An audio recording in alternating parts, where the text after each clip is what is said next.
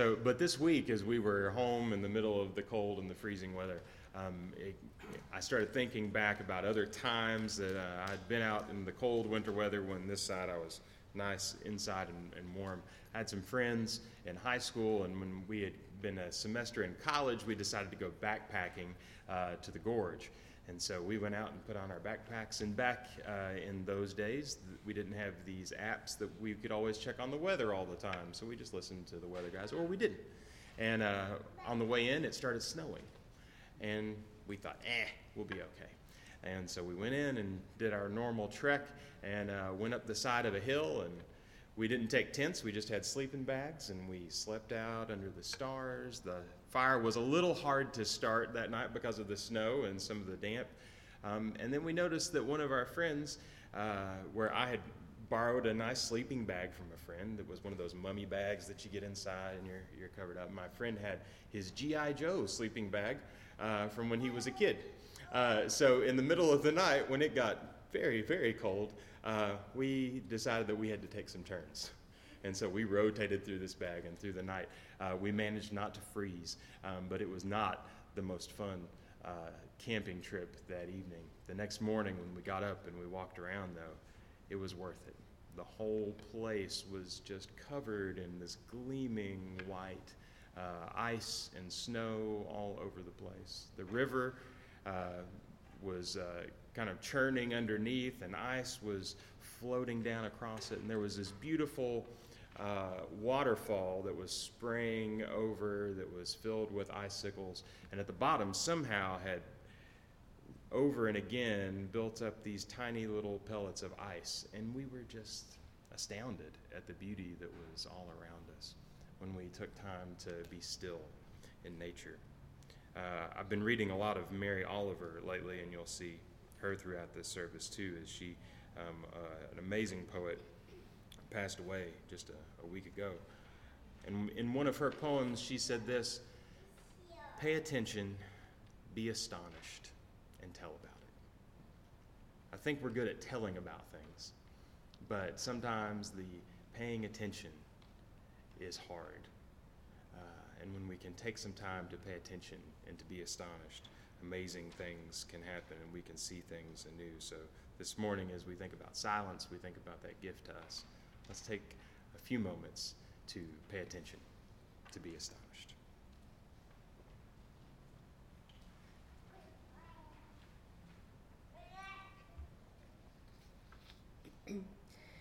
As we begin, we light this candle, celebrating the presence of Christ in us, among us, and beyond us.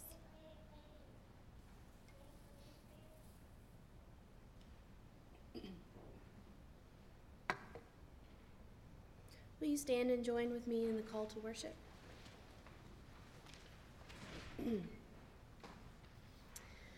When winter grass crinkles under our steps, when trees wait patiently, gilt and white, when birds rummage through fallen leaves,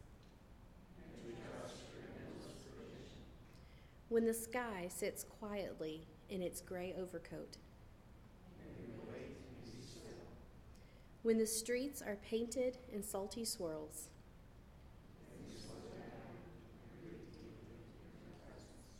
and now let's pass the peace of Christ.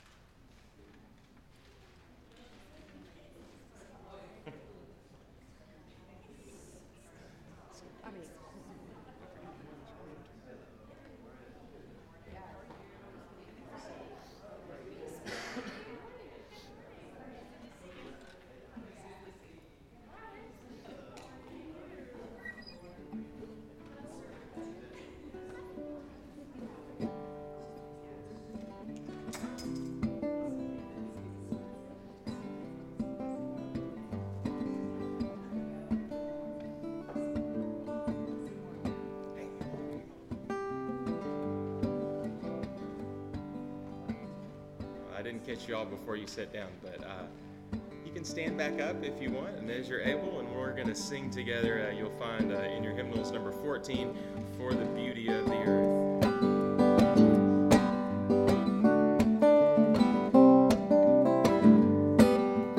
For the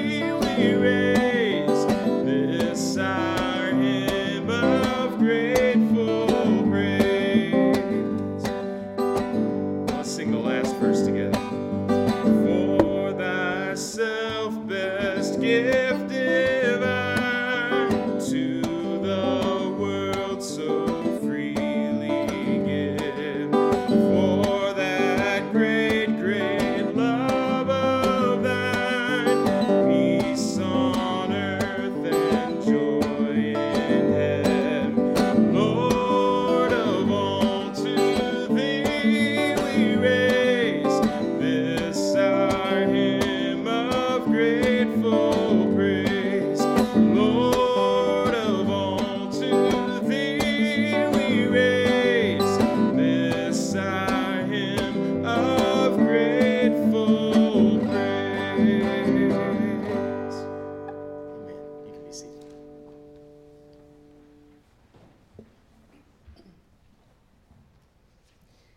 Our scripture reading this morning is from Psalm 71, the first 6 verses. In you, O Lord, I take refuge. Let me never be put to shame. In your righteousness, deliver me and rescue me. Incline your ear to me and save me. Be to me a rock of refuge, a strong fortress to save me. For you are my rock and my fortress. Rescue me, O my God, from the hand of the wicked, from the grasp of the unjust and cruel. For you, O Lord, are my hope, my trust, O Lord, from my youth. Upon you I have leaned from my birth. It was you who took me from my mother's womb. My praise is continually of you.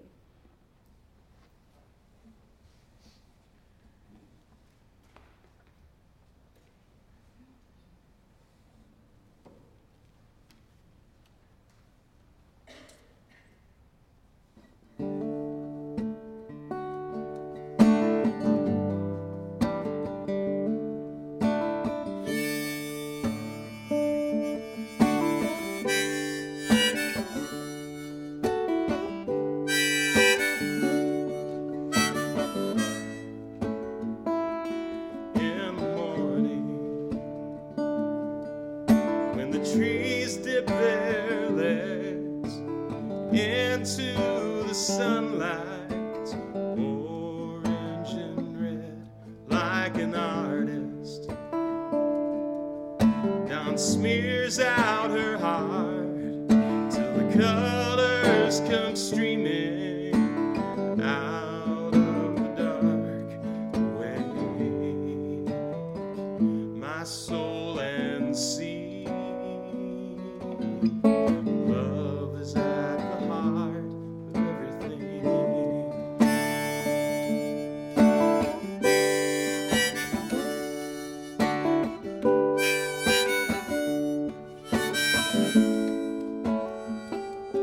In the evening, when the birds write their songs, the breeze stirs up stories of long journeys home, while the south wind wanders these streets, welcoming strangers to share his good drink. Awake, my soul and sea, love is at the heart of everything.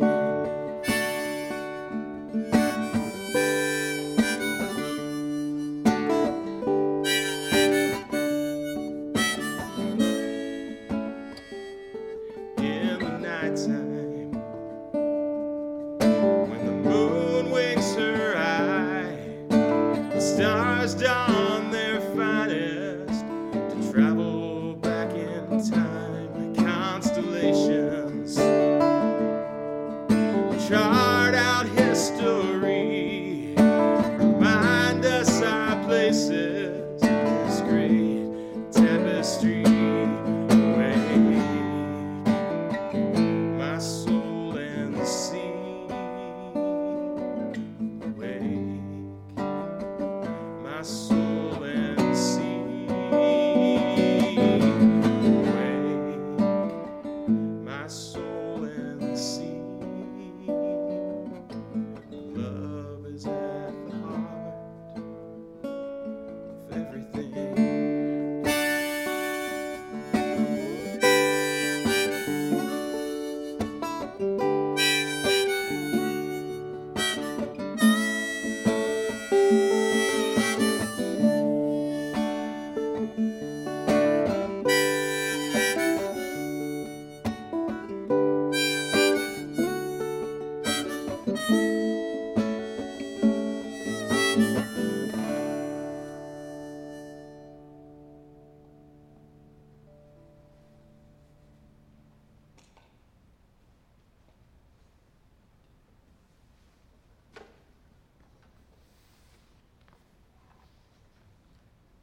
Thanks, Aaron.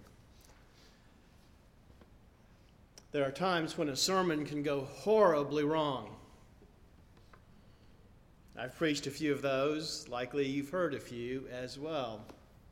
I had a roommate from seminary who told me about one of his first sermons that he preached in his home state of Tennessee. He invited his girlfriend, his friends, his parents, and they were all assembled for this wonderful sermon that he had put together on the topic of dealing with guilt. And the line that he intended to say was, even when it's not your fault. But that's not what he said.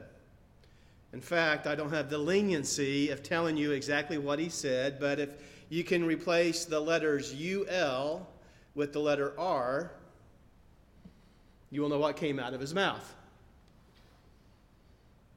Immediately realizing his mistake, again intending this time with more distinction and more clarity, he slowed down and, wanting to say, even when it's not your fault, said the very same thing all over again.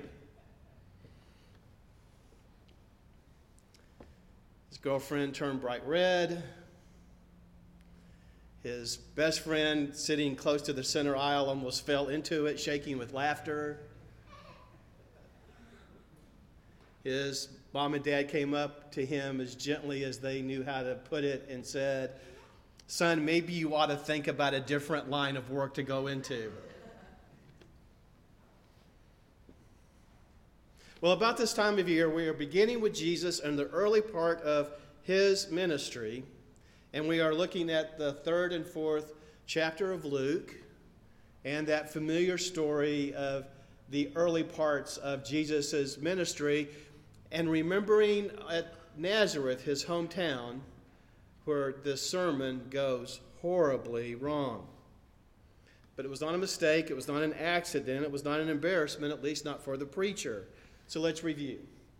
First, Luke chapter 3, we learn of Jesus' baptism, a moment where the Son of God completely identifies with the well-intended but often frustrated, sinful, and fragile lives we all share. The very lives that Jesus came to save, he became one with us in a very public way by entering into the waters of repentance and renewal. And a voice comes from heaven in support of this humble participation by Jesus with all of us, saying, "You are my beloved." Words every single person needs to hear from the lips of God. You are my beloved. And immediately afterwards, Jesus spends 40 days in the wilderness, here in the desert, speaking to the tempter about his understanding and security within the root of God's love. And in the solitude and silence of the desert, Jesus faces down the tempter. He renews his grounding as complete trust in God's providence, even if it's going to mean for him physical suffering or delayed timing or the misunderstanding and contempt of those around him. He was up to something. And he was preparing for that something in the wilderness. So now he's back home. And he's delivering this sermon. And it's going extremely well. Everyone's applauding his eloquence. And the text reads, all were amazed at the words coming from his mouth. I've not had a sermon like that I can easily remember. Or at least someone's telling me about that. So what goes wrong? Well, he had just finished reading Isaiah's prophecy of the year of Jubilee, God's favor, where the blind receive sight, the captives discover release, the oppressed find relief, the poor find consolation. It sounds great, doesn't it? And you hear the amens from the back pews. Good, right. Those who need something will get it. And we want you to do that for us. Do for us what we've been hearing you did in Capernaum. Now that's interesting in part because up until this point in Luke's presentation, we haven't heard anything about Jesus in Capernaum. That there are some missing gaps, that Jesus has done some things that aren't always completely recorded. But he's jumped in the story from the wilderness experience for us to this sermon. But somewhere in between, somewhere around his life, he was over on the north side of the Sea of Galilee doing all these good things for those folks. And now Jesus is back home, and his hometown crowd is thinking, good. All those things we heard you doing over there in Knoxville, or what town do you not like? Do that for us over here. Do that back home. Do that where we are. I'm sorry, I should have used Gainesville, but that's okay. I'll wait for Mark D'Alba at the second service to talk about Gainesville. We know you, Jesus. We helped raise you. Why would you not help us before you help others? If there are good things to be had, then we are definitely the ones to receive them. And it's precisely at this point where things get dicey. And it seems the event falls off the tracks. Because Jesus then tells two stories from the prophetic witness of Elijah and Elisha. In one story, Elijah helped a widow from Sidon. And in the second story, Elijah's successor, Elisha, helped a military leader in Syria. Now, neither the widow nor the general were a part of the people of Israel. They were outsiders. They belonged to the groups that everyone hated. Sidon was full of unclean Gentiles. The general had led a war against the Nazarenes in the country of Israel. He was the leader of the opposition party. And Jesus is talking about God's favor for him and suggesting that if God's going to do a mighty work, it's going to be with people like that, not with the hometown crowd. And that congregation that just a few moments ago were filled with glowing comments of appreciation and affirmation were now, the text says, filled with rage. He had gone from preaching to meddling to stirring up a mess. And they grabbed Jesus by force, and they were wanting to throw him off the cliff on the edge of town. And somehow he escaped. We don't know how, but Jesus is now back in the fishing village of Capernaum, performing other miracles, building his team of disciples. Now, what can that story tell us about God's will, about our place in God's story, about how we are to live our lives with modern-day challenges? First, it speaks to me of the power and importance of disciplined silence. Jesus does nothing in his ministry without carving out for himself profound moments of solitude, prayer, and silence. Not only does he spend those 40 days in the wilderness, but we often learn of Jesus retreating from the crowds or even getting up early and rising before the disciples so that he could have these moments where he could again hear that echo of the words that were brought to him at baptism. You are my beloved. This importance of time alone with the Holy One who loves us. It is in the silence of the heart, Mother Teresa says, that God speaks. It is in the silence of the heart that God speaks. And Brennan Manning is clear on the message that God says over and over again in his book, Abba's Child, Silent solitude makes true speech possible and personal, he writes. If I am not in touch with my own belovedness, then I cannot touch the sacredness of others. If I am estranged from myself, I am likewise a stranger to others. What radio station or television station or Sirius radio station or internet site or blog or TV station is our lives tuned into? Where do we go back for our refreshment, our renewal? How can we get our minds and hearts clear? Whose voice can we hear? In all of this, we learn that Jesus has come for the widows, the lepers, the outsiders. And Jesus gets into trouble because he proclaims that God cares for people not like us all the time, but for those who are on the periphery, who are different than us. As we listen to Christian conversations in our culture, it seems we are hearing two competing messages. One Christian group suggests it's time to circle the wagons. The other Christian group suggests it's time to widen the circle. Which one's right? Is it time to protect the gospel? Or is it time to proclaim the gospel? What are we to do? How are we to know?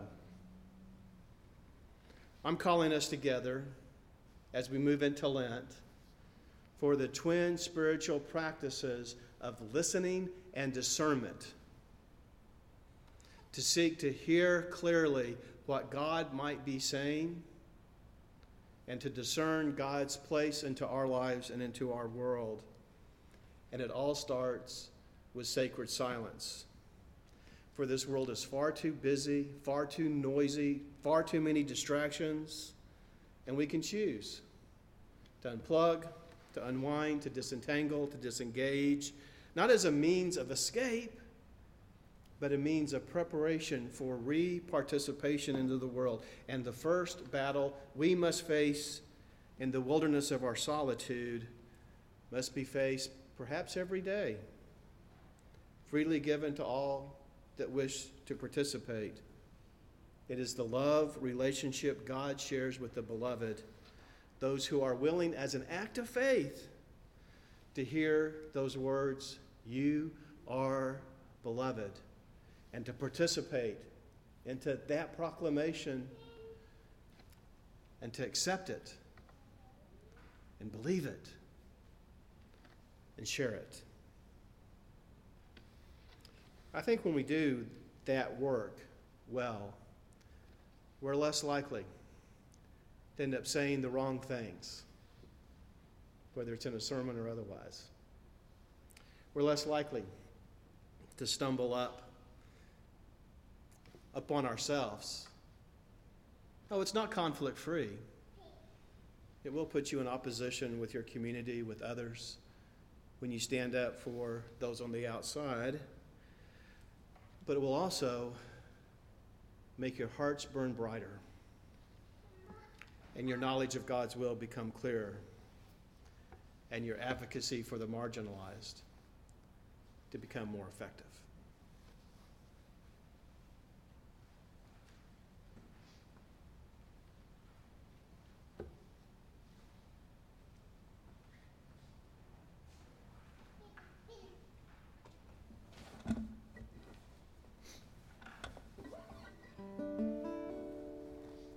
We reflect and respond this morning.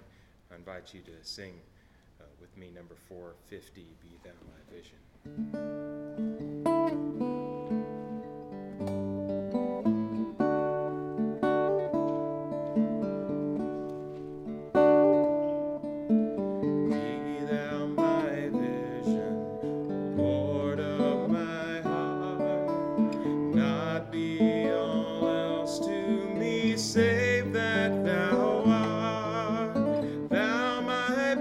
Thought by day or by night.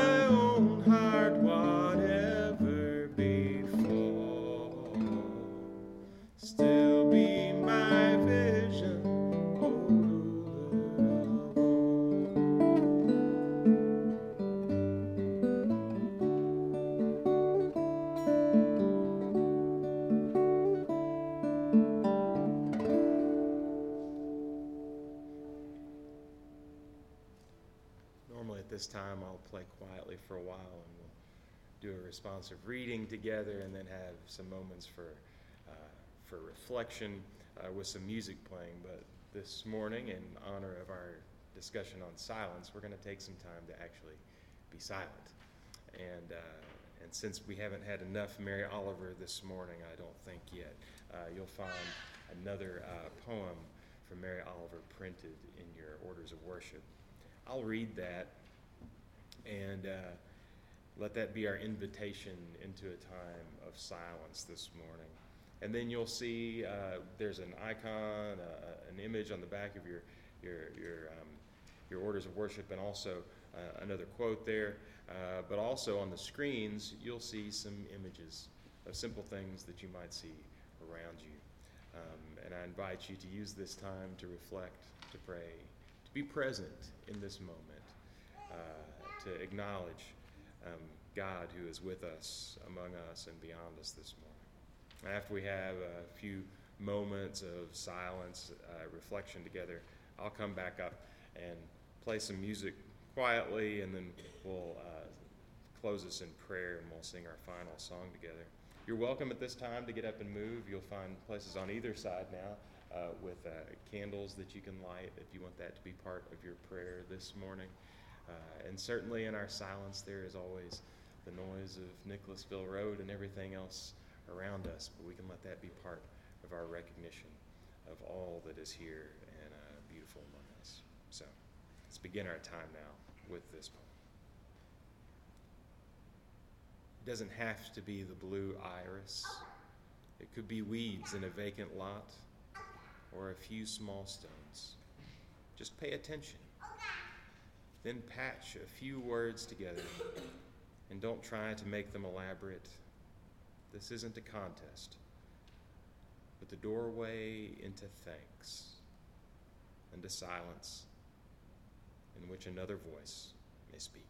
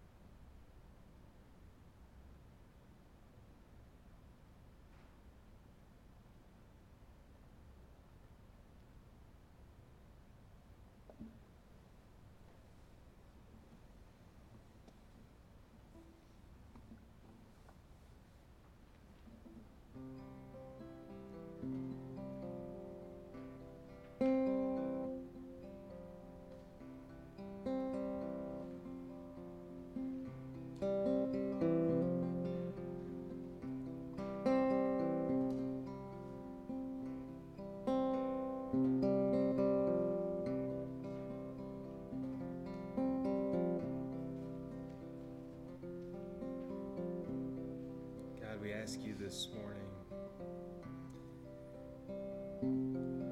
that you would give us the grace to listen.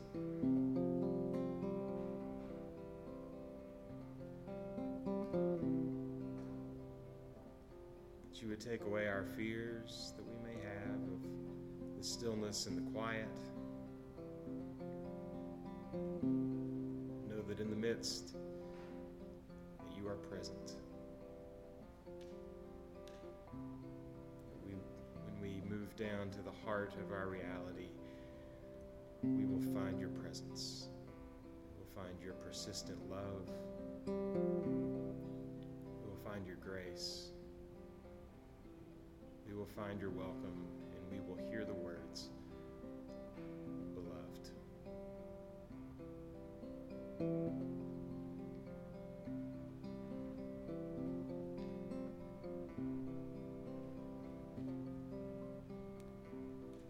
Give us grace to be attentive to you in the midst of a world that rushes past so quickly.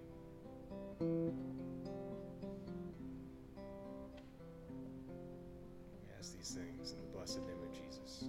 Amen. So glad that you have joined us for worship this morning, that you've been able to be a part as we join together our hearts this morning. And now as we go, we're going to sing one last song together. You'll find this on number 543 in your hymnals, God Be the Love to Search and Keep Me. I invite you to stand as you're able as we sing this song together.